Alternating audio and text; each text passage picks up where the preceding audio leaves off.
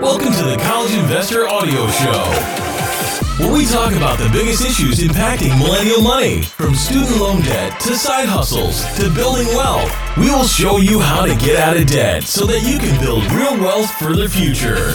What's up, and welcome to today's edition of the College Investor Audio Show. Today, finding the best apartment renter's insurance. We're going to dig right in right now. First of all, you might be asking yourself, what the heck is renter's insurance? So you probably know that homeowners have home insurance to cover damage to their house and the contents inside of it. But what about people who rent apartments? After all, someone else might accidentally start a fire in one apartment that ends up burning down the whole apartment building. In that case, you had nothing to do with the fire. That is where renter's insurance comes in.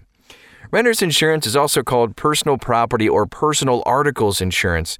Since you don't own the apartment, it isn't insured by a renter's policy. Only your possessions in the apartment are insured. This makes rental insurance extremely affordable. Because the cost is so low, there's really no reason not to insure your items. In case you're wondering, the landlord has the building insured, which is not anything you need to worry about. So what should you look for in the best apartment renter's insurance? I'm glad you asked. You want an affordable deductible and to be sure that the insurance will cover your most valuable items. When considering a deductible, it should be far less than the deductible of health insurance, which is usually a few $1,000s. $500 is a common deductible for renter's insurance, but this will vary depending on your plan. When thinking about your most important possessions, think in terms of value. A laptop is probably one of the higher valued items in your apartment. If you have a big screen TV, that can also be added to the list. Jewelry is another great set of items that should be covered. Depending on the value of the jewelry, you may want to go with a more expensive plan.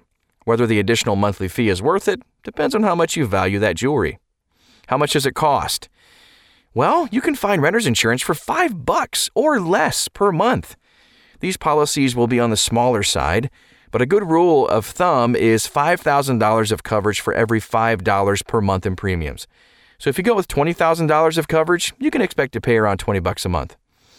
If you have a $20,000 policy and opt to take the $1,000 deductible instead of $500, that can lower your monthly premium. So let's take a couple of companies that already offer these really low rates. Note that some companies require that you have auto insurance with them to get the lowest renter's insurance rates. Of course they do. So here's one, $5 a month for Allstate renter's insurance. Lemonade renter's insurance is $5. AAA renter's insurance, $5 a month. Assurant renter's insurance is also $5. ePremium renter's insurance and USAA renter's insurance, all $5 a month. If those rates require that you include your auto insurance as part of auto renter's insurance bundle, have your existing auto insurance coverage available so you can compare rates and see if the new insurance company is offering a better deal with the bundle. If not, just say no and walk away. Is it worth it? Well, there's no denying that if you had a few $1,000s worth of stuff and they're lost in a fire or stolen from your apartment, man, you'd be out. Quite a bit of money with those. Renter's insurance protects your valuables in those cases. So consider what most renter's insurance policies do cover. Fire, theft. Ensure the policy covers theft from your unit and theft anywhere you are, like a coffee shop. Yes, they do cover that too, even if your stuff gets stolen outside of your apartment. Vandalism is covered. Smoke damage, lightning damage, windstorm, discharge of water. For example, if the fire sprinklers go off accidentally. Now, you aren't likely to find a policy that has flood insurance. In fact, flood insurance is difficult for even homeowners to get. You might think flood insurance is only for people on the first floor, but living in an apartment creates unique scenarios. For example, if the person leaves their water running while they run out for groceries, it will not only flood their apartment, but yours too. See if your policy protects against something like that. Also, check it for wind-driven rain. For example, one of your bedroom windows blows out from high wind or is broken from a projectile, allowing rain to blow into the room, ruining all your electronics. And some policies will even pay for a hotel room if your apartment becomes unusable.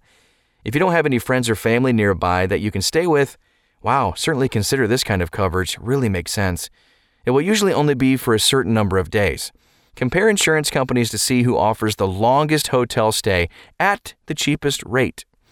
Another coverage to consider is liability. If someone burns themselves on your stove or your dog bites them, they may end up with some expensive medical bills, which they'll want you to pay. Try to get liability insurance added to your policy. And that wraps it up today. Pretty quick one, but hopefully that helps out and kind of gets you started on your search for renter's insurance. It's totally worth it.